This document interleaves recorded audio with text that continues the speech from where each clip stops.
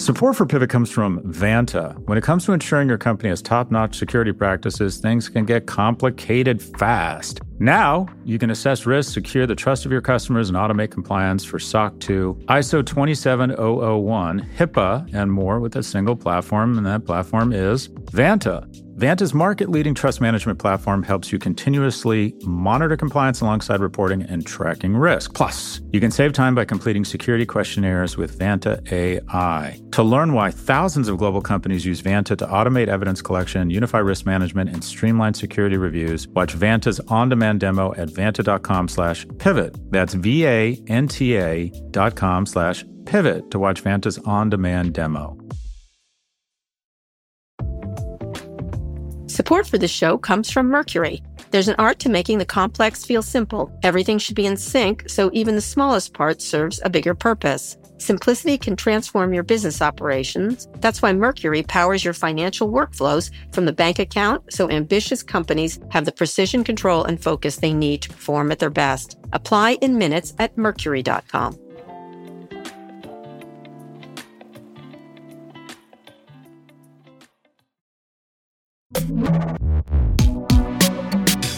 Hi, everyone. This is Pivot from New York Magazine and the Vox Media Podcast Network. I'm Kara Swisher. And I'm Scott Galloway. I just want to note we're taping this part of our episode guerrilla style. So in case you're wondering, Scott is in his car in London going through traffic. And we're coming in fresh because we taped yesterday and something big happened. Goodbye, Rupert Murdoch. The 92-year-old is stepping down from the Fox and News Corporation boards, moving to a chairman emeritus role. His son Lachlan becomes the sole executive in charge of News Corp and will continue as executive and CEO of Fox Corp. Murdoch will officially hand over the reins at the company's annual meeting in November. He tried to say he's in robust health. He might be. Maybe he has a new girlfriend. Who knows? Or else he's sick. One or the other. It's a surprise. He told people for many years that he would go feet first out of News Corp. Let me just start. I think it's going to be, it depends on whether he's sick or he just wants to hang around with his latest, Carrie, essentially. Speaking of Logan Roy's girlfriend. Maybe he just wants to live it up. Maybe he thinks life is short at 92. It is indeed. Maybe he's sick. He's been sick a number of times, but he always comes back. Largely because he's otherworldly. And so I think it's one of those two things. It's a surprise for him to do it ahead of the election. I thought he might have one big final election. He said he's going to be paying attention, meaning he'll be there on Friday till the end of the day, as a friend of mine said. So I don't know. I think it depends. But once he dies, I think it's not going to be the News Corp you think. I think it'll sell. There's lots of potential buyers. I raised one. It just was a guess. There's no reporting here. But someone like Elon Musk could buy it and then use it make Twitter, give him more strength there. Bring back Tucker Carlson, Megyn Kelly. I don't know. And that's how I think it's going to go. I think this company, like a lot of linear cable stations, is going to be sold within the next couple of years, probably. Scott? Yeah, I thought you had a really interesting insight. I think I read it on Threads, and you said that, you got to not only follow the money, but follow the governance. And the governance here, I understand, is that each of the siblings has, so I think they have about 40% or control 40% of the voting shares or whatever it is. But effectively the other two siblings. There's 4 children total that have control. Oh, there's 3 others? But talk about art imitating life or vice versa. It feels like this is playing out as the last episode of Succession, and that is siblings are going to sell the company out from under the eldest son's desires. Yeah, probably, because he wants to run the place, and he's gotten quite conservative, but I don't think he's going to have, I think this is going to sell. I think the other kids aren't going to want it. It's not going to, and it's not going to be a Tom Wambsgans thing. There's not another husband of Shiv or anything else in here. What do you think Murdoch's legacy will be? I think he's been one of the single most destructive forces in media for a long time, although brilliant at the same time. Rupert Murdoch had the marketing gut call of the last 50 years in media. And that is, he said, he recognized, and it was basically, in marketing, you do a lot of qualitative research to try and understand human behavior and where there's a white space. And he found the biggest white space in media in the last 50 years, and that is he recognized that people running and delivering media in the United States were largely overeducated and from and lived in urban areas, which means they skewed dramatically left or dramatically progressive. And he said 48% of America is just not being served the media they want. And he came in and served them up red meat, sometimes without the benefit of fact checking, without the benefit. I mean, a lot of people would say that CNN is the same thing, just on the other side. That's just not true. The coordinated attacks against progressive voices, of which, quite frankly, Kara, I think you have been a target, where they decide that the Post, the Wall Street Journal, and Fox are going to engage in character assassination, which has nothing to do with journalism. I think the undermining some of the elections. I think vaccine misinformation. I think you're right. I'm torn here because we need balance in media. We need capitalism. We need jobs. We need shareholder growth. I have been on Fox probably 100 times, and my experience there has been wonderful. And I think they do have some great journalists, Neil Cavuto. But there's just no getting around it. This individual, I would argue, has not shown a great deal of concern for the Commonwealth that is America. Yeah, and I think his last words in the statement about the elites and they don't want to let you in, it's still the angry man who just couldn't get into the parties, right? It's still only the very elite and rich people can claim victimhood as an outsider, but he has been an outsider in many ways, and he's made everybody pay for that, essentially. Brilliant guy. I have spent time with him. I've interviewed him. You worked there. Didn't he acquire your company? Yeah, I worked there. He acquired Wall Street Journal, Dow Jones, when I was there, not my company. And then we left largely because we couldn't stand working for Rupert Murdoch. Honestly, after the stuff with that, when they taped the cell phone of that dead girl, we'd had enough. Walt and I had enough of these people. And so, you can make choices in life. We just didn't want to do business with them anymore. That's just my choice. You can say that's wrong or right. Just didn't want to. And we all get to make that choice. But one of the things that's really interesting is he's still a great businessman. It's sort of a little in a weird way like Elon. It's like great business person, really interesting businesses, very innovative. He sold off the stuff to Disney, 21st Century Fox, for a lot of money. Looking back now, you know what Brilliant. I mean? Like he always gets the deal, and so I will give him that. Otherwise, I think he's been just a bad influence on our country in so many ways, and the world. And I'll say, just you mentioned me personally, I don't really care. Although he did say in the New York Post, his New York Post claimed that Jeff Bezos was the father of my son, which was hysterical. I was on page 6. That's an image. Yeah, I know, right? As if. That's an image. As if. Oh my God. It's you on the boat in the thong all along. I knew it. I knew I recognized you. A couple points. One, he has been, similar to Jeff Bezos, I think he has been a surprisingly good steward of the Wall Street Journal. Everyone said the Wall Street Journal was going to turn into the Post, or it hasn't. It's Agreed. Still, in my opinion, Fantastic. One of the iconic, better business journalists. They do a fantastic job. But yeah, this is, I don't know what his legacy will be, though. And the thing you said that just sent shivers down my spine, the idea of Musk buying Fox, Jesus Christ. I just thought of that off the top of my head. I literally thought of that off the top. So just for people to know, I didn't do any reporting here. But yeah, it makes sense. Like, I would do it if I were him. You could really, and then put it all on Twitter. And, he's been doing that a lot. He's been begging people to get on there. I don't know. I've always thought he's making a media company over there, however bad it will be, but it's not the stupidest thing in the world. Let me just say, we'll see what happens. We don't know. We've been pretty good on our predictions in this way. He's 92 years old. There's no getting around it, but I hope he is enjoying himself on his various yachts. He has several yachts, and I'm sure he has more paramours. What I was laughing at was on Fox, how they were like doing this sort of Soviet Union kind of goodbye to him. Like, he's been the best thing ever. We're here because of him. It was really it was a very enjoyable suck up to watch. But he has created a legacy, no doubt, and very innovative, entrepreneurial. He was way ahead on digital more than anyone else. He made a lot of digital errors, by the way, a lot of them. I was there for most of them. Anyway, he definitely, good, or whether you like him or don't, he's had an impact. And just, it's a busy time very quickly for future planning. Mike Bloomberg Bloomberg was talking about it today. Disney is, of course, everyone's wondering what Iger's going to do about that. Bernard Arnault, they just moved the retirement age there up 5 years so he can from 75 to 80. He's, I think, 74. There's a lot of succession going on, so to speak. Anyway, an end of an era. We'll see where we go. And I think Lachlan is just not his father. I'm sorry. It just can't be. It's not Kendall Roy exactly, but it's down that avenue. You say that like it's a bad thing. I think he's actually more conservative. Murdoch was very practical. He met with Obama when he needed to. He abandoned Trump. He clearly didn't like Tucker. I think Lachlan is a little more, red-pilled than his father was. His father was practical, always about power. Anyway, we still have a lot to get to, including Elon Musk's new Twitter paywall idea, Congress getting closer to a shutdown, and allegations against Russell Brand, the comic that have companies dropping him left and right. Let's get on to the rest of the show.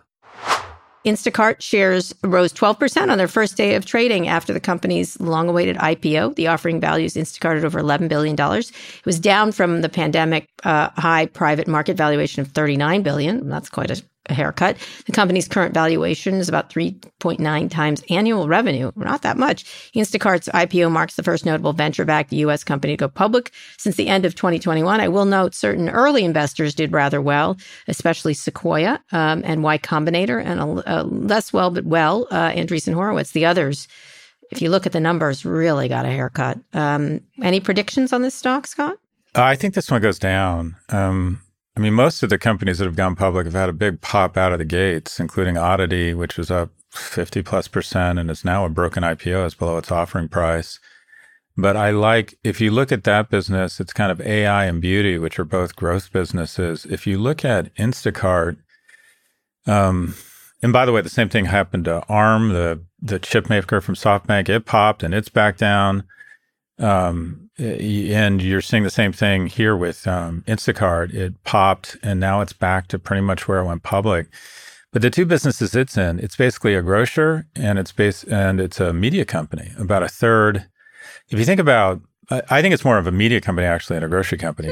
Tell me why. Well, 2/3 of its revenues are from grocery delivery, but a third are actually from media, and that is different brands advertising on the platform. So that's what you consider media. Okay. And if you think about what a media company does, it comes up with content that inspires people to advertise. And the content here is grocery delivery. And I would bet of that third of the revenue that comes from advertising, nearly most or all, or more than 100% of its gross margin or profits come from that component. And the two businesses of grocery and media advertising are not good businesses. And if you look at its value... Do you use it? No, I don't. I have used it, and then I just didn't anymore because Giant does it. There's Amazon delivers. There's so many choices. Every now and then I'm like, oh yeah, but Uber does anyway. No, just grocery shows up in my refrigerator. Oh my God, what a privileged statement that was. Yeah. But if you look at its valuation, you look at its competitors. Its valuation connotes that it's an Amazon, and the growth expectations to grow into this valuation. And granted, it had an enormous pop. Even 11 million or the 39 billion, 11 billion or 39 billion. Even 11 billion is too much? Oh, yeah. And also it has companies like this, you like to see that they have an acquisition floor. I don't know who would buy this. And also it's a bit of a kind of what's it called, monopsony, and that 40% of its gross transaction volume is dependent upon three grocers with the, whatever you call them, the Instacart shop. Yeah. And I think when these companies get into that business, I don't know how friendly they're going to be to Instacart or get more into this business. I just think this company is challenged and overvalued. Feels Coinbase-y, I think that's unfair. I think Coinbase is really challenged. But in that regard, in that you can see, one, there's a lot of competitors. Two, they can be disrupted easily.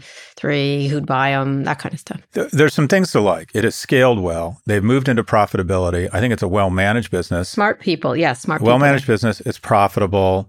It's just set against its valuation of $11 billion. It's difficult to look at the multiple on revenues versus 39. Can you believe that?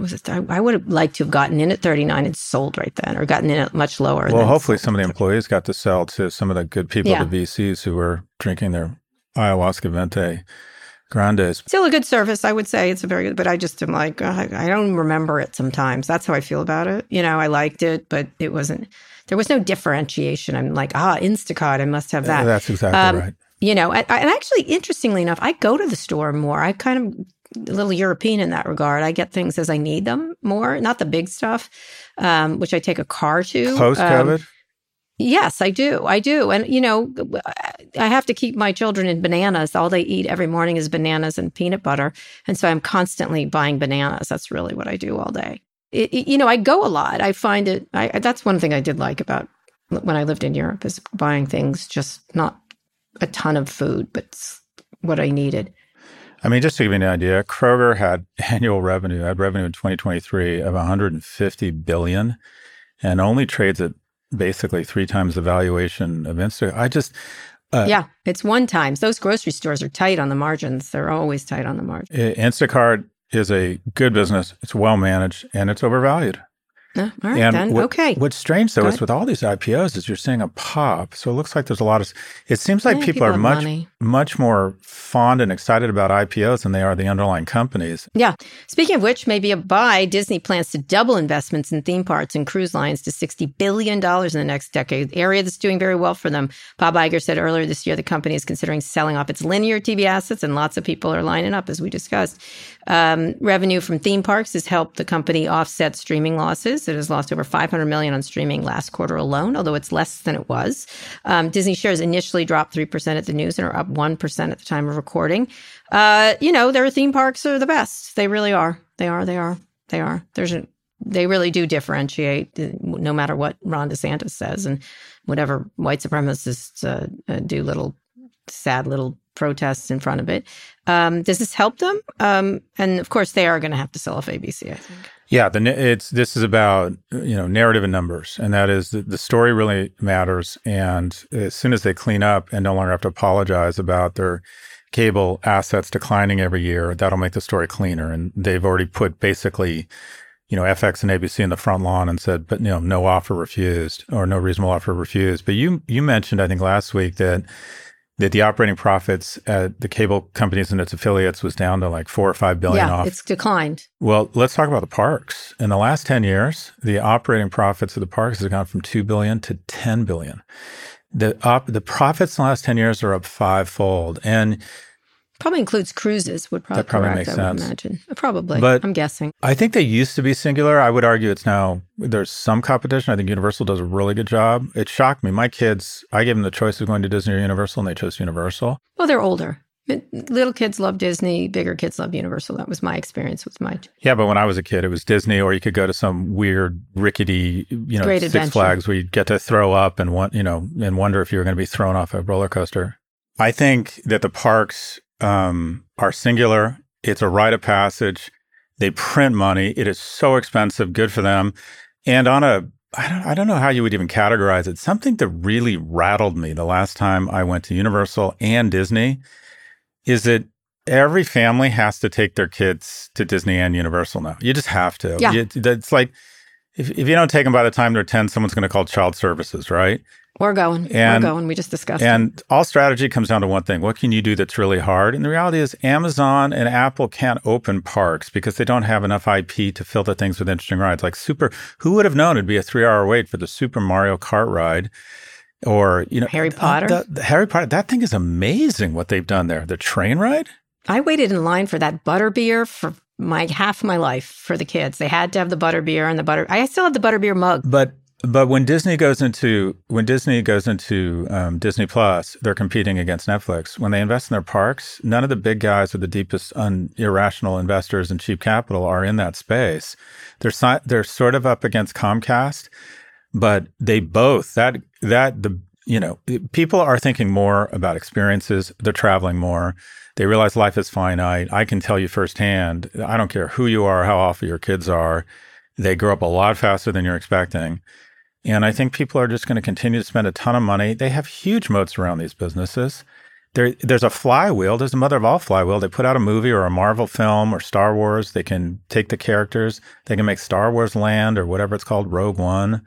So as Peter Drucker said, my kind of role model, invest in your opportunities, not your problems. This is an enormous opportunity for them.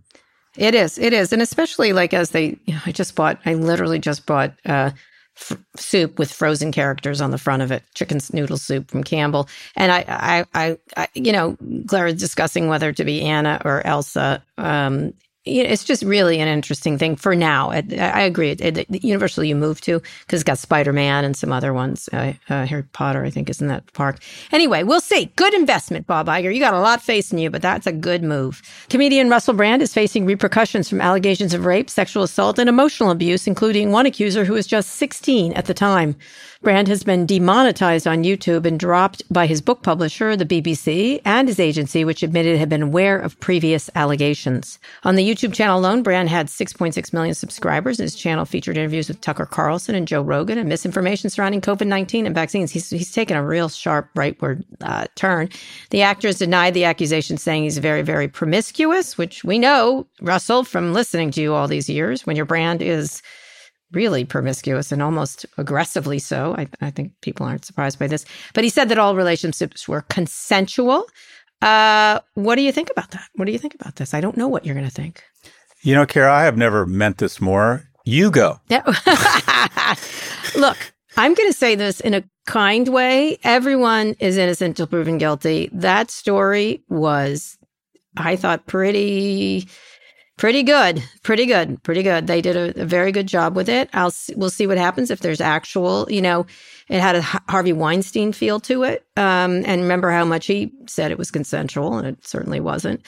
He's in jail for that. And now he's using I've been victimized because I'm right wing, and he has Elon Musk supporting him, saying it's because they can't stand the competition from Russell Brand as a influencer now. Most people who are good journalists don't like sexual abuse, is what I would say.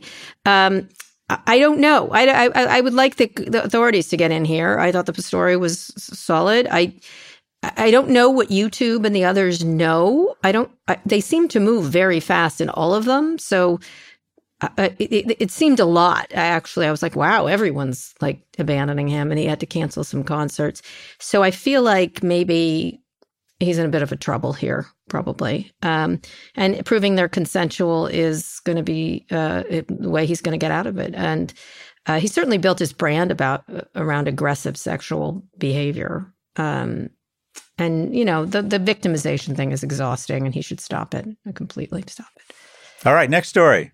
Yeah, okay. Any comments? No, seriously. Look, first off, he's not innocent until proven guilty. He's already guilty. He's already having things taken away from him. He's already being punished. The reason we have boards and editors and people at YouTube trying to, he's been demonetized on YouTube, which I'm sure people will start on the far right saying is a form of censorship.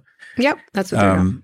He's on Rumble, though. He's on Rumble. I agree with you that there should be a presumption of innocence. The hard part is that when you have multiple allegations, and the thing that kind of rattled me was that the fact that one of the accusers was a minor at the time. Although maybe not in Britain. That's the way Ben Shapiro was defending him. I think the age of consent there is 16. Yeah. Is that right?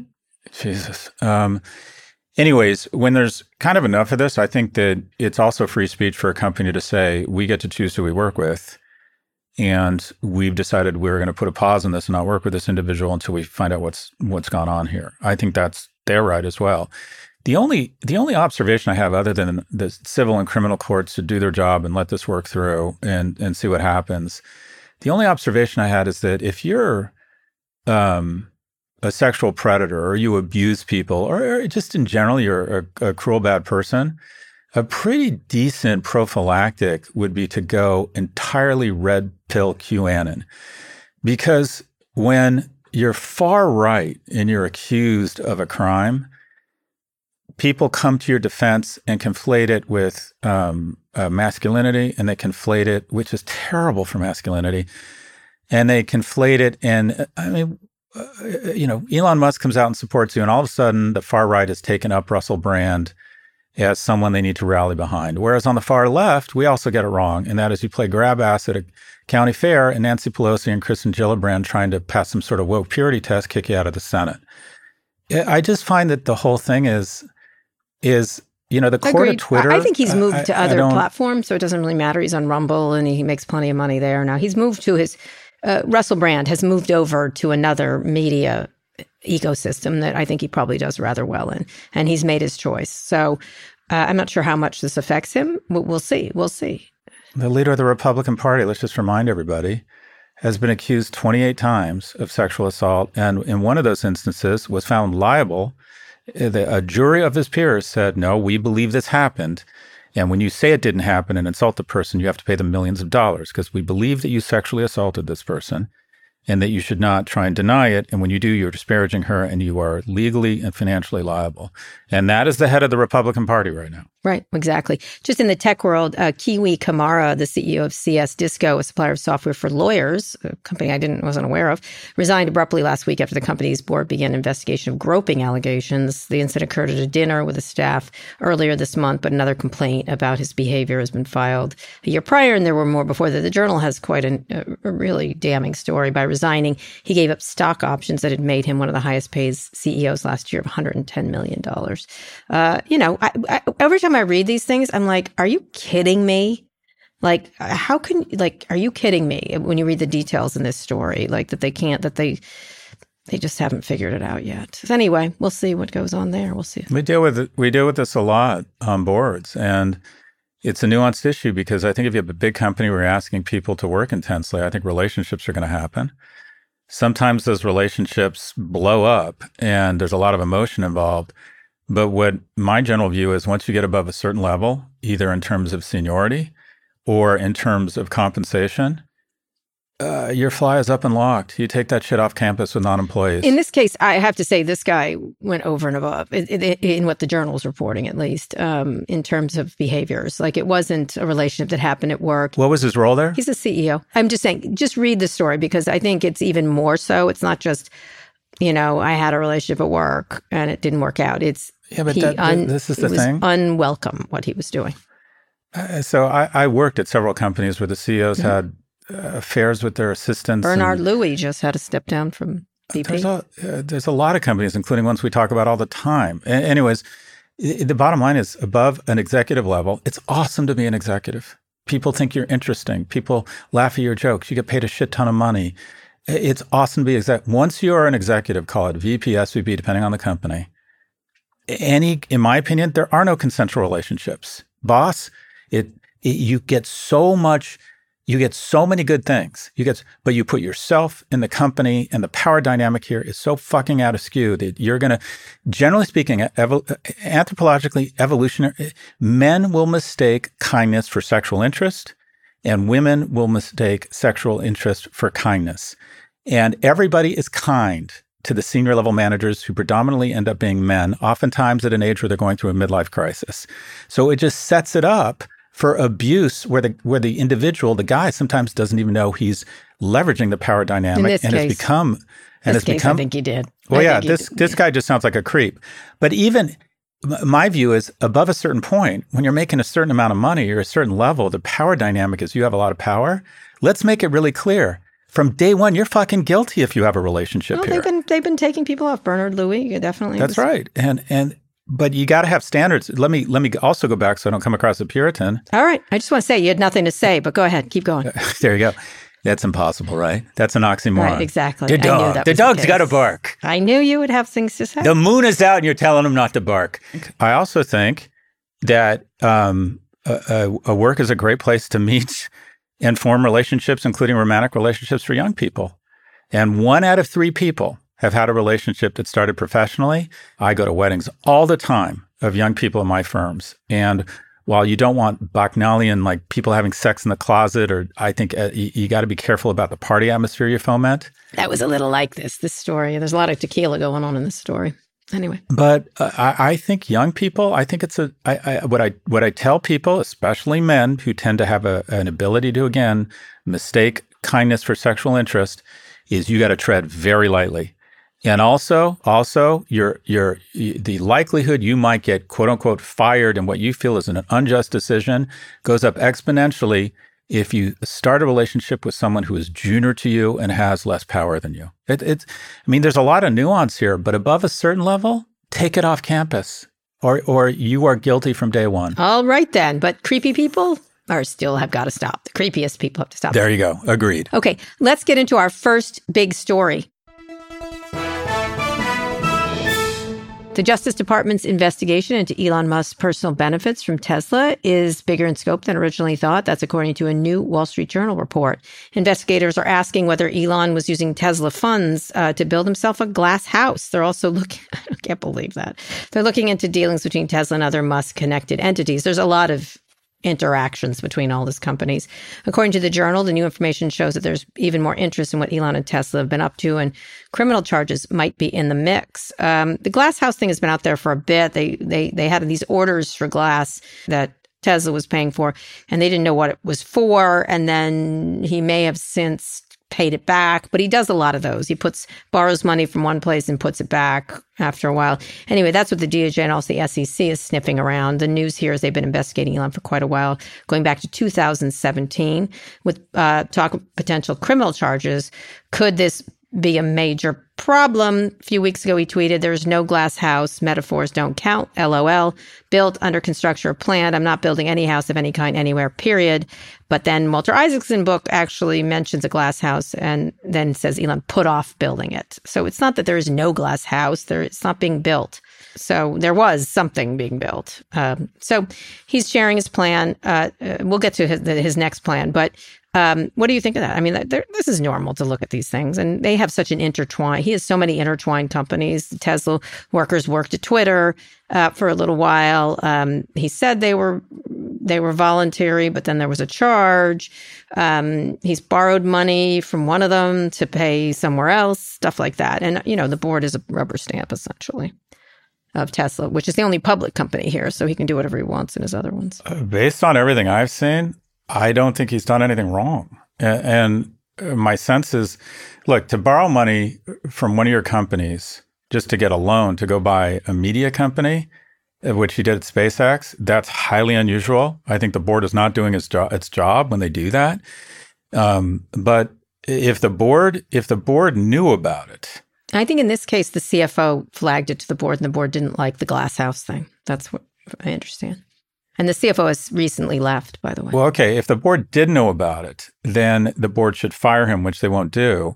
But if the board has set up a relationship where they're like, you've made so much money for all of us around the table, and we're either related to you or in your back pocket, unless they are making fraudulent disclosures to the SEC or lying on earnings calls or misleading investors, when you have a board that effectively, you use the term rubber stamp, which means he has a rubber stamp to do anything he wants, folks.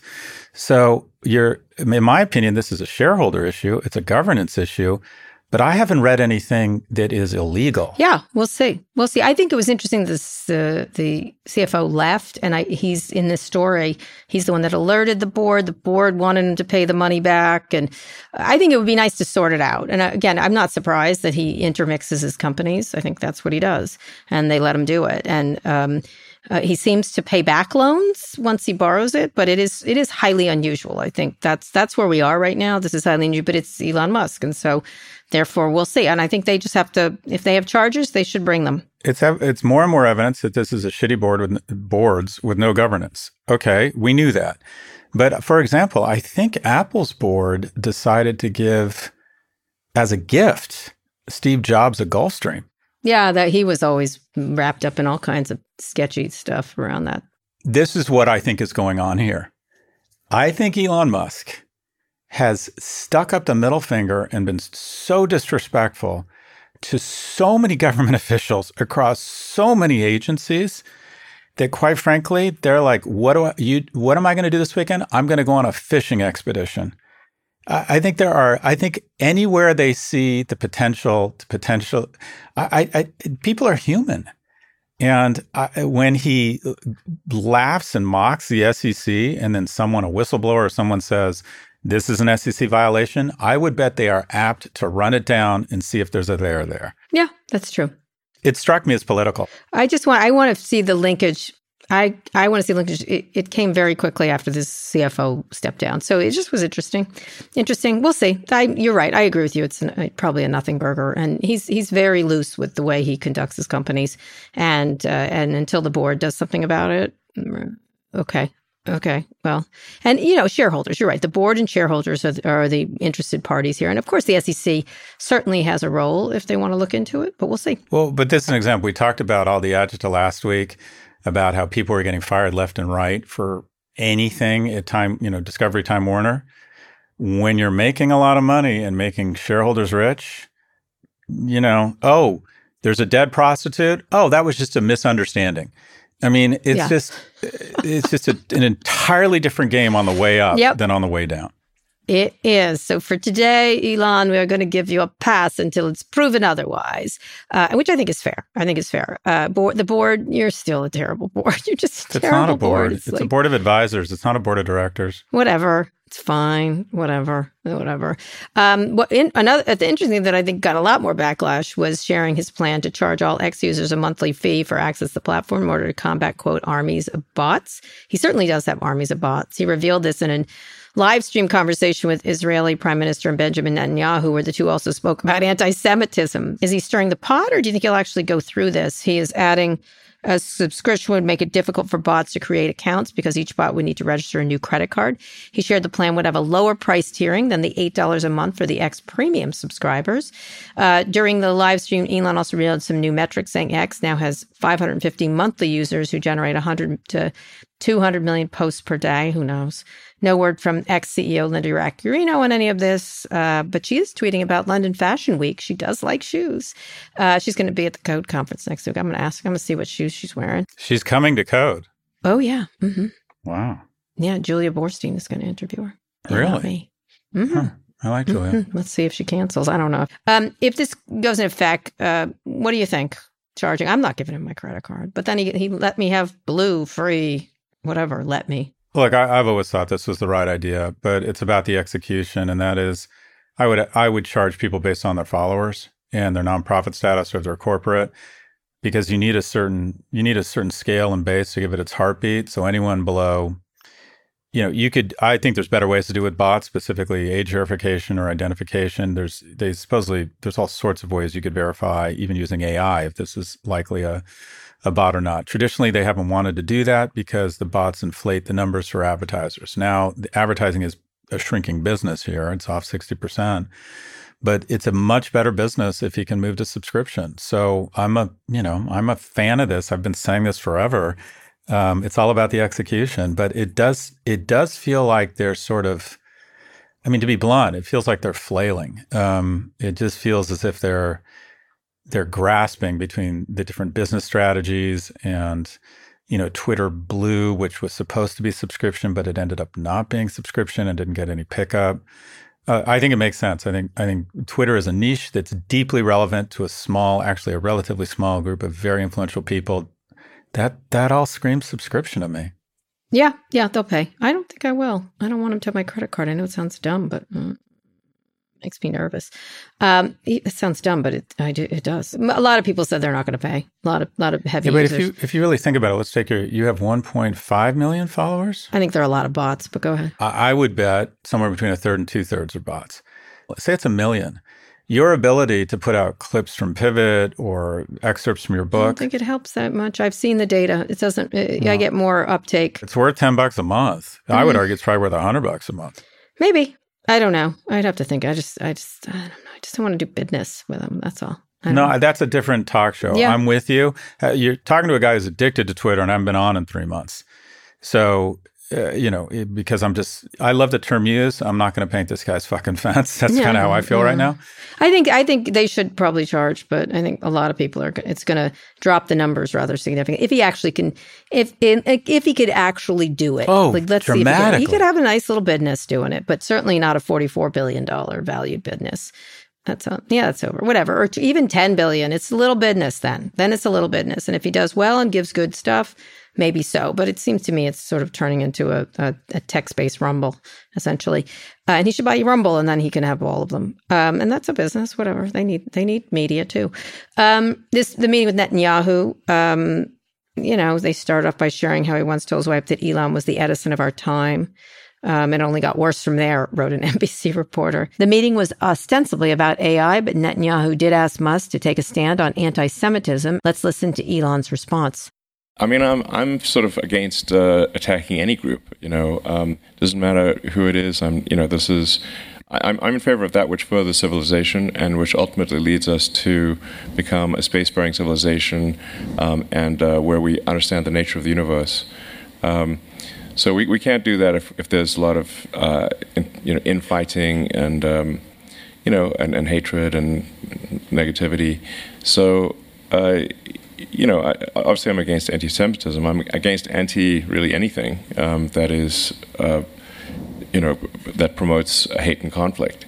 Well, okay. So in this week's episode of Double Standards for People Based on Their Wealth or their background, let's play What If Elon Musk Was a Woman?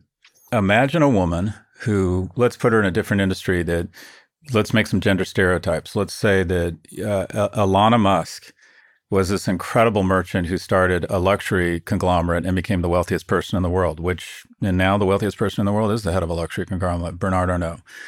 So imagine a woman who is the wealthiest person in the world, starts making anti-Semitic comments, starts accusing her coworkers of sex crimes, stops paying Cobra in insurance, and has 11 kids by 3 different women.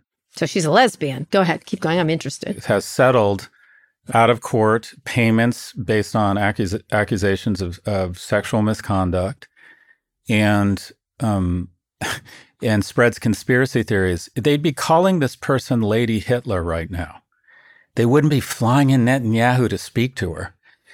I mean, seriously, just imagine for a moment a female CEO doing any of this shit. Yeah, Alana would be fucked. Oh my God. She'd be, the government would be all over. And then she says, I'm sort of against it. I'm sort of against, not completely. I think that's his verbal tics, but nonetheless.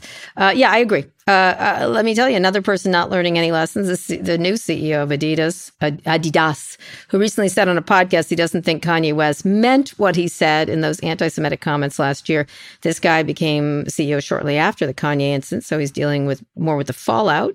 Another line from the interview, I think Kanye West is one of the most creative people in the world, both in music and what I call street culture. And we lost that business, one of the most successful collabs in history. Very sad. Honestly, it's like excusing a grown man. Oh, I don't think he meant what he said. I think he meant exactly what he said. I just don't know who is advising. I mean, this is an easy one. If anyone uses the word Kanye, you say the following. His comments were unacceptable. We immediately canceled the business. It cost us billions to cancel this business, and it was worth it. And we'll do the same thing again. And never say anything else. Never say anything else. Well, you're so woke, Scott. That's so woke. I want to say what I want. I'm reasonable. I'm the CEO of Adidas. I make sneakers. It's called Adidas. Mm-hmm. I know. The founder, Adidasler. Okay. Track star. Adidas has. I love Adidas. I know you do. If you think about Nike, and I love Nike. I love the people at Nike. I think they do an incredible job, and they're super smart. Anyways, but Nike is about, and they both have amazing positionings. Nike is about you didn't win silver, you lost gold. It's about individual achievement. It's about grit. It's about pushing yourself harder and throwing up, and the Monster Jam from Michael Jordan. And that's a wonderful feel, sensation, and company. And it's very capitalist. It's very American. It's very kind of individual sport. Whereas Adidas is about track and team sports and the joy of sport and the French team that wins the World Cup.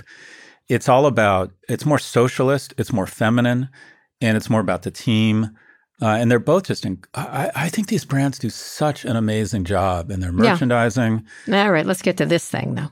I think this is stupid. Look, he fucked. It was just stupid.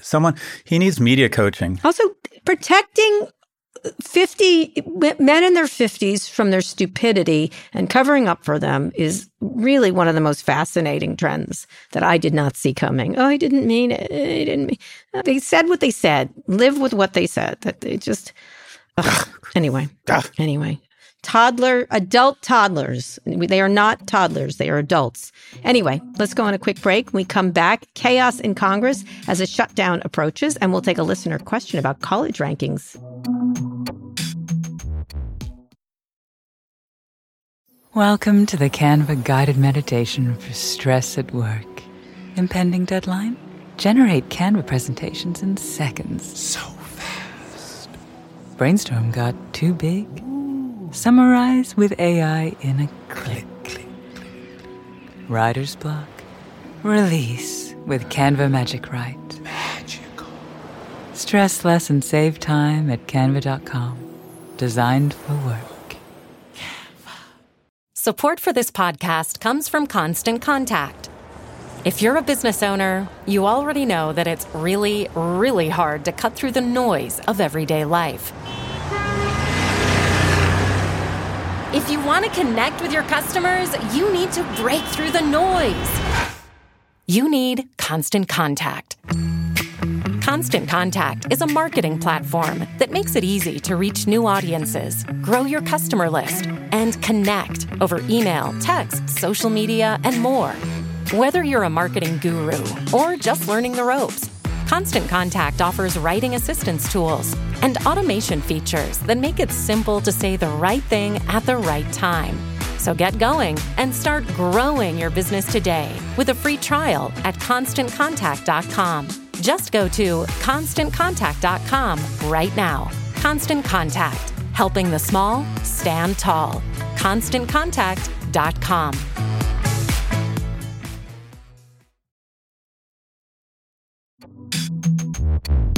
Scott, we're back. It looks like we're headed for a government shutdown unless Congress can get its act together by the end of the month. House Speaker Kevin McCarthy is facing division with his own party, shockaroo, as he tries and fails to get the votes to pass annual spending bills or even stopgap funding plans. Right-wing GOP members are pushing back against McCarthy, arguing for lower spending and cuts to some federal agencies. Republicans have been meeting to try to get on the same page. But as one congressman puts it, it feels like Festivus, the airing of grievances. It seems like we go through this every year and the shutdown gets averted.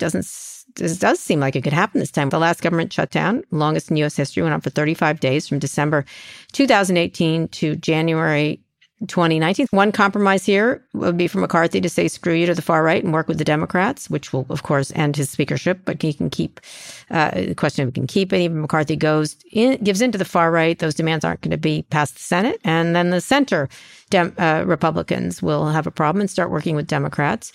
Everyone's frustrated on both sides of the aisle. Listen to the floor speech from Democratic Congressman Jim McGovern.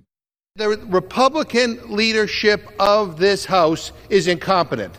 I mean, they're so incompetent it takes my breath away. They're letting the clowns run the circus. It is time the Speaker of the House develop a spine and stand up to the most extreme elements on the Republican side and actually sit down and negotiate an agreement that deals with the reality of our government.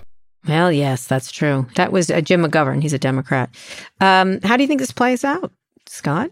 What do you think? You're in D.C. You talk about this. Well, I don't know. It's going to be terrible. I'm in the heartland of Marylebone, London. Yeah, you're the heartland. Yeah. It's going to be bad.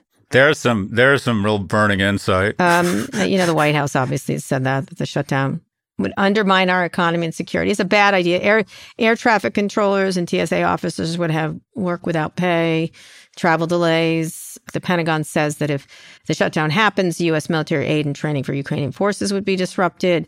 It's stupid. It's so stupid. And their only job is to come to deals like this. That is their job, ultimately. So what the fuck? And Kevin McCarthy's in charge. So Kevin, what the fuck? Secondly, you're being held hostage by this group of people that now can take your job out. And at one point he'd said, go ahead, make my day, I think. That was a little bit ballsy of him.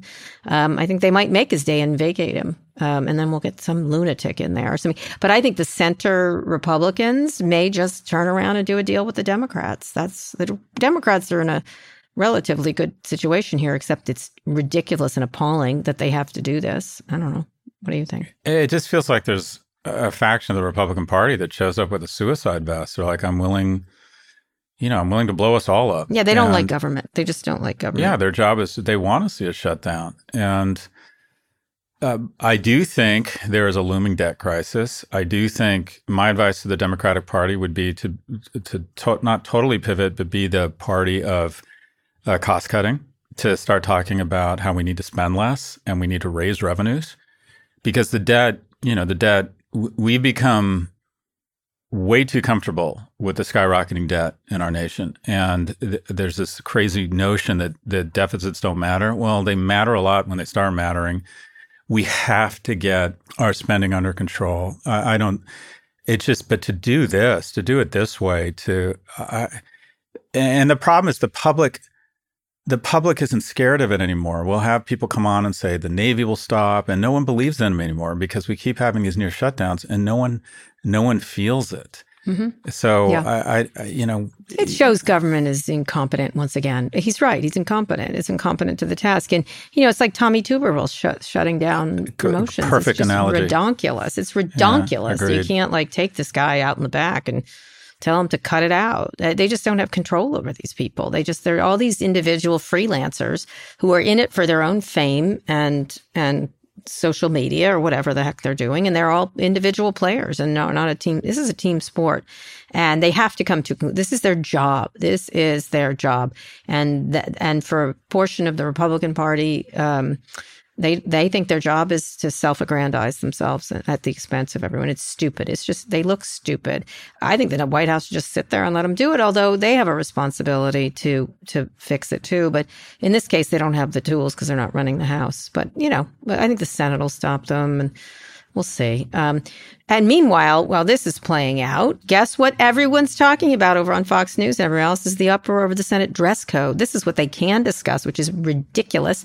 This week, Senate Majority Leader Chuck Schumer loosened the Senate's dress code, saying senators will be able to choose what they wear on the Senate floor. I will continue to wear a suit. Schumer did not mention Senator John Fetterman directly, but the rule change will allow the Pennsylvania politician to wear his trademark hoodie and shorts on the Senate floor. Fetterman said on Twitter, quote, "If these jagoffs in the House stop trying to shut our government down and fully support Ukraine, then I will save democracy by wearing a suit on the Senate floor next week." He's having a good time with this thing, actually. He said to DeSantis, "You campaign like I dress," stuff like that. I don't know. This seems stupid. He can wear shorts if he wants. It wasn't until the early 90s that the Senate stopped enforcing the rule that women should wear only dresses and skirts while on the chamber's floor. Recent years, both the Senate and House have relaxed rules on sleeveless dresses. Honestly, everyone's in soft pants now, Senate. So I don't know why this is decorum. Someone made a joke of Joe Manchin, who was upset about it, saying, "Well, I'm so glad you wore a suit when you voted against the child tax credit." It's just, I don't know. Scott, this seems stupid. Am I wrong?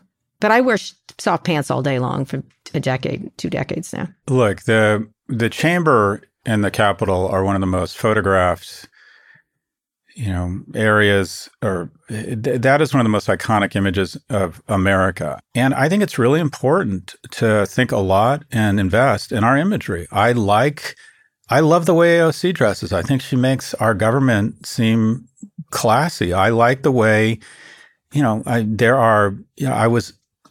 interviewed Senator Chris Murphy yesterday on my podcast, and it was late at night, and he was in a suit and a tie, and he looked great. I think it's important. George Hahn doesn't agree with you. You thought he might, but he's like, he thinks Fetterman looks good. I think most people dress in Carhartt shorts and hoodies, so I don't see why you have to get. Yeah, but that's not. I think the most important deliberative body in the history of mankind that is constantly being photographed. I think if you are representing our nation, I think you should make a real effort, and part of that effort is to look good. And we disagree. I think he looks just fine. I think that's his look. And he looks fine. Yeah. I don't know. Go to restaurants, people aren't dressing. This is a trend that's happened, especially since the pandemic, is people have lost the dress up, right? In everywhere else, in the office, in restaurants, in movies, you used to dress up a lot more, and people just don't. You want to represent 700,000 people and vote on the most important things in a democracy, put on a suit. See, I would wear my juicy couture. I'd be fine with it. Marjorie Taylor Greene is probably like, yay, I can finally dress the way I want. Same thing with Lauren Boebert. I sound so old, don't I? You do, honestly. Really I think with regular people, they're like, are you kidding me? This is what is occupying your time. This is what you get incensed about. Imagery is important. I think most people do not care. I think they're fine with Carhartts and a hoodie. I think he's playing it well, I'll have to say. They sound like old ladies like yourself. I don't care about his shorts. Scott does. Scott is incorrect. Sartorial Scott Galloway looks really good most of the time when I see him. He dresses beautifully. Even his casual clothes are Thank you for lovely. saying that. That means a lot to me. It's because I'm representing you. I, on the other hand, am a slow, unmade bed, and I like it that way. My mother is always like, how do you ever get successful? Your mother looks great. She does, but she's always like... She has a tendency towards Poochie. Poochie, Gucci, It's weird Gucci. I even know. It's weird I even know that. Yeah, all the Uchis. No, I think it's Poochie. Fiorucci's a designer from the 80s and 90s. No, it is Poochie. She had a Poochie dress. She had several Poochie dresses. Anyway, I am a great disappointment to her in the clothing department, and it will continue. Oh, Kara, that's not fair. You're a great disappointment on several levels. No, I think it's just clothing. I think if I wore a dress, she'd be 100% nicer about those things. By the way, in all seriousness, every time I speak to Lucky, she's in a bad mood, and she'll occasionally at some point slip in, and she'll be like, I am very proud of her, though. She always tells me how proud of you she is. Not my clothes. But begrudgingly. Yeah. Literally not my begrudgingly. Clothes. I know. Well, here we have it. I'm telling you, if I wore ribbons in my hair, everything would change. Anyway, and she has a point. She has a point just like you do, old man. Anyway, let's go to listener mail. You've got. I can't believe I'm going to be a mailman. You've got mail. The U.S. News and World Report shared its annual college rankings this week following a major overhaul. After the adjustment to the criteria, more than a dozen public universities climbed up 50 spots on the list, though not everyone was happy about how things shook out. And we have a listener mail question about one school's response. I'll read it. Hi, Kara and Scott. Once again, I'm first. I just want to note that. I'm a graduate at Vanderbilt University and used to work in higher education. Today, the Vanderbilt community received an email from the chancellor about the new U.S. News and World Report rankings that, frankly, could best be described as a childish meltdown. Scott, I'd be curious to get your take on the broader criticisms from elite universities who are now finding themselves struggling to manipulate the rankings by cutting admissions and hoarding endowment money. U.S. NWR rankings have always justifiably been controversial, but it strikes me that paying closer attention to evidence of social mobility is a step in the right direction. Thanks and love everything you guys do, Connor.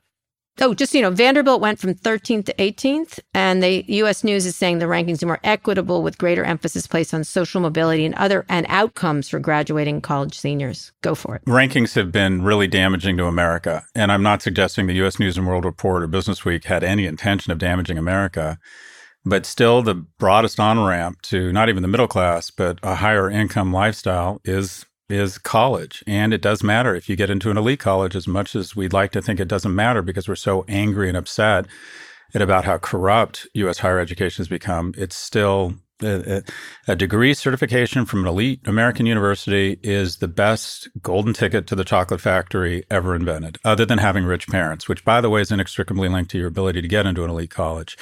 And unfortunately, the rankings are essentially the litmus test for what defines as an elite college. And the worst thing that happened was the folks who came up with the methodology of the ranking decided that a low admissions rate or a high rejection rate moved you up in the rankings. So we all started studying to the test and raising prices to get the same, raising tuition, which we could do because we kept constricting supply. And guess what? Every time we constricted supply and rejected more people, we went up in the rankings, which created this vicious upward cycle of margins and profitability and this vicious downward cycle in terms of the impact on middle-class America. And it's created this gestalt in higher education where we now think of ourselves as a fucking Birkin bag instead of public servants trying to reject as many people as possible. These rankings have done tremendous damage to America, and they are trying, to their credit, to course correct. And I think the most recent ranking for Forbes incorporated how many kids had Pell Grants, as yours truly did, to say that economic mobility is important. And it brings up an interesting question. Who are the most elite universities? Who are the best colleges in New York City? People would say NY and Columbia. But at the same time, the college that takes more kids from the lowest quintile and puts them in the top quintile is actually Pace University. So these rankings really matter. Where I think they need to go is, one, incorporate more around social mobility. I think that is the whole point of college. Maybe look up who makes the greatest gains in social mobility, who has the most diverse student body economically, not racially, not gender, because all we've done is reshuffle the elites and let in non-white kids who are from rich households. And also start just grouping the rankings. Have, quote unquote, an elite basket and have 30 schools listed in alphabetical order, have near elite and then have others. But when you start going, I can tell you firsthand, we have entire committees of people spending hundreds of hours trying to figure out how to get NYU from, the Stern School of Business from 11 to 8. And it involves generally, well, how do we keep our admissions rate low? Well, they don't look at part-time. Well, let's let them more part-timers and fewer full-timers. And you start doing all these unnatural acts that are bad for kids and bad for households such that we can increase our prestige and answer the question we in higher education ask ourselves every day when we wake up and look in the mirror. And that is, how do I increase my compensation while lowering my accountability? And that is one way to turn ourselves into a luxury brand. And these rankings have helped us do that. And it's been so bad for America. Anyway, speech over. That's what I wanted from you. That's exactly right. I agree. And I'm glad these public universities came up and there were other criteria. What is valuable? What we say is valuable and what we don't say is valuable is very important. And social mobility and ability to get more kids into schools. What are the two highest rated public universities in the nation? UCLA and Berkeley. Berkeley. They're fantastic universities. Anyway, hard to get into, both of them, by the way. That was an excellent answer, Scott. I'm just going to leave it at that because you know more than I do. One more quick break. We'll be back for wins and fails.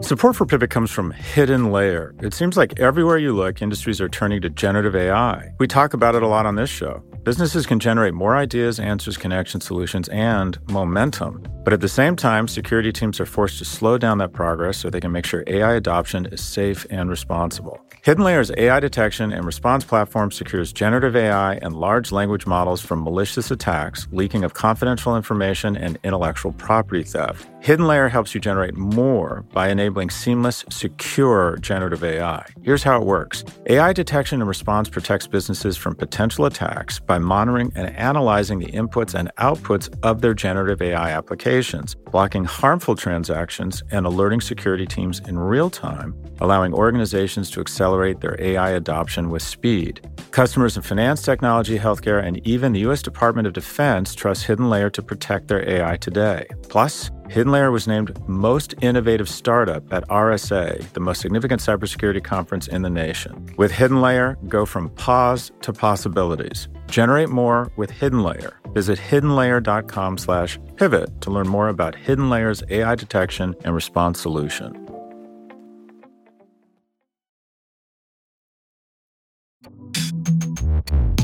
Okay, Scott, wins and fails. Win, I really, really, really love the morning show. This is in its third season. Very excited.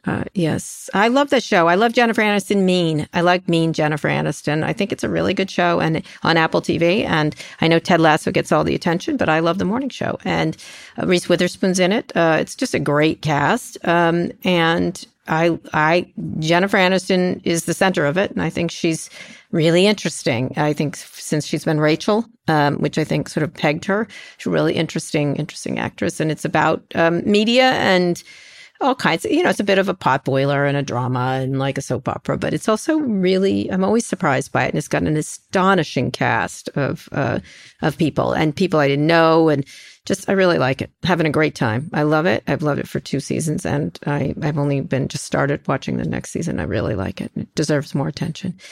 My fail is that so far only Will Hurd has released a policy plan on AI. He's the first Republican presidential candidate to do so. I wish we would hear more about AI from all the presidential candidates in detail. I know Biden's been doing a lot of stuff around AI. He has, and released a whole bunch of different things. So I'm not going to bring him into it, but the Republicans really the Republican candidates should have some sort of discussion about it. They love talking about John Fetterman's shorts is what they're doing. And some of them, that's what DeSantis spent some time on recently, which is not what's important. But I think they should all have policy plans on, I'd like to hear what they have to say. And Will Hurd, former representative, is a tech guy, as a tech-oriented guy. Glad he did it. Don't know if he's going to make the thing. He's doing okay in New Hampshire, a couple percent. But no one's going to get this but Donald Trump. But I think it's a good thing, and I think they all should. I'd love to hear what they have to say and what their ideas are. But they aren't, because they need to talk about John Fetterman's pants. They want to get in his pants. So. Okay. I can't think of a fail, so I'll do 2 wins because I'm in such a good mood. You know me. Sepp Kuss, an American bike racer on the Dutch team Jumbo-Visma. He and 2 of his teammates won the Vuelta a España on Saturday after 3 weeks of racing in the Pyrenees, the first Grand Tour win for an American in 10 years. And he's been a kind of a backup singer. He's been one of the pips to other Gladys Knights for a long time.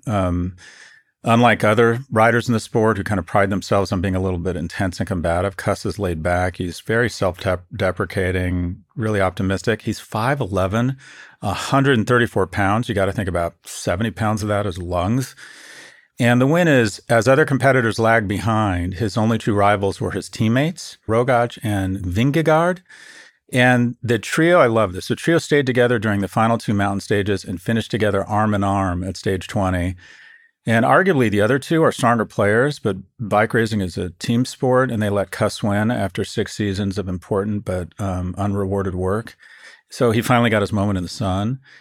And unbelievable support from the other 2. Open quote, definitely the best man won, close quote. Open quote, I'm very, very happy Kuss won. I'm super happy for Kuss, and he deserves it so much. I thought it was really touching. My other win is 23-year-old Kelsey Russell is trying to address Gen Z's media literacy problem by literally, you know what she does on TikTok? What? Tell me. She does TikToks just reading the New York Times out loud. Ah!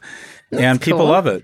And cool. And she's this cool young woman, and she's just doing TikToks reading the New York Times. I love the Youngs. Do you love the Youngs? I got to say, I'm feeling good about the Youngs. I know everyone likes to shit on the Youngs, but I think there's some really interesting. 100%. We need less olds. We need to make room for more Youngs. I get, there's some good olds, Scott, and we're gonna be olds, but I got to say. Ice Flow. Hello. I'm going to go on a bit of a tangent here, but I've been pretty quiet. Yeah. I think it's really powerful to envision your death, and I'll come back to this at some other point. I think it makes you less fearful and less anxious to really think through what it's going to be like. I think it's empowering. But anyways, I'm coaching this CEO, and he's just working so hard. And I mean, his family is a mess. He's a mess. And he's just decided this is everything, this company. And investors love it because they love the fact that this poor young man is working 19 hours a day and has signed personal guarantees. And I'm like, you've got to sit down and envision the death of this company. You have to envision what happens if this doesn't happen. You're a fucking bummer. Okay, but this is where you are. It doesn't work. Mm-hmm. You have a wife that loves you. You have beautiful children. You have a little bit of money, and by most people's standards, a lot of money in the bank. You're going to come out of this thing with an ability to raise money from other people because you've been a good man. You need to envision the death of this company and realize you're going to be just fine and stop putting yourself through this. And what I'm trying to get with this, imagine your worst fear. Imagine like the thing you're so anxious about and really try and envision it. And I can almost promise you're going to realize you could handle it and the sun would come up the next day. And it makes you better at handling whatever it is that's stressing you out. So envision your death. Wow. You know, I think a lot about that because of my dad's death. And I have to say, when someone dies at a young age, a parent does, you do realize you can get through a lot of stuff, you know, especially when you're young. Anyways, I think it helps to envision. I don't know where I'm going with this. Help me out. Reel me back in. All right, I'm reeling you back in. Please envision your death, but don't die today. How about that? I'm just sitting around waiting for the ass cancer. Just waiting for the ass cancer. I will nurse you through that, Scott, till the very end. I appreciate that. I like that image. I like you pushing me. I like the idea of you pushing me around in a wheelchair. I know. It would be really funny. That would be Lucky such a good reality show. Lucky will push you around. It's true. She's talk about someone who's going to make it well past us. She's a survivor, as they say. I'm telling you, we need to figure this shit out because we really need to be thoughtful about the world we leave to Lucky. I agree. It's true. All right. That went a total philosophical way I wasn't expecting. We want to hear from you. Send us your question about business, tech, or whatever's on your mind. Go to nymag.com/pivot to submit a question for the show or call 855-51-PIVOT. Okay, Scott, that is the show. I'm so excited you're back again. We'll be back next week for more. Read us out. Today's show was produced by Lara Neiman, Zoe Marcus, and Taylor Griffin. Ernie Indratott engineered this episode. Thanks also to Drew Burrows and Neil Silverio and Gaddy McBain. Make sure you subscribe to the show wherever you listen to podcasts. Thanks for listening to Pivot from New York Magazine and Vox Media. We'll be back next week for another breakdown of all things tech and business. What is the biggest source of stress in your life? What is the event? What is the occurrence that is so terrifying to you, that is stressing you, stressing your relationships? Well, imagine and lean into that event. Imagine it happening. Imagine every detail of it. And guess what? You realize you're going to be fine. You're going to be fine.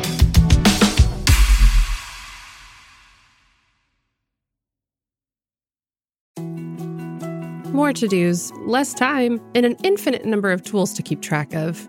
Sometimes doing business has never felt harder, but you don't need a miracle to hit your goals. You can just use HubSpot, because their all-in-one customer platform can make growing your business infinitely easier. Imagine this: high-quality leads, fast closing deals, wildly happy customers, and more benchmark-breaking quarters. It's not a miracle, it's HubSpot. Visit HubSpot.com to get started today.